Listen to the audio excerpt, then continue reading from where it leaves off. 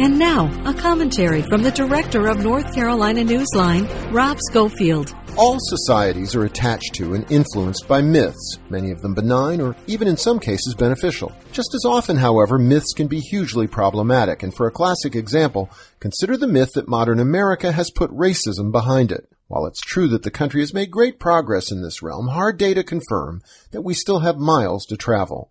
As NC Newsline's Greg Childress reported last week, North Carolina's latest school discipline numbers make this fact plain once more. The numbers show that K-12 students of color are suspended and expelled from schools at dramatically higher rates than their white peers. What's more, experts verify that racial bias and stereotyping often leads to harsher punishments for kids of color than white kids for the same behaviors. And this is a problem we can't deny or ignore. The bottom line, America is not a colorblind society. And if we're ever to have success in building anything close to one, addressing injustices like these in our public schools is an excellent place to start. For NC Newsline, I'm Rob Schofield.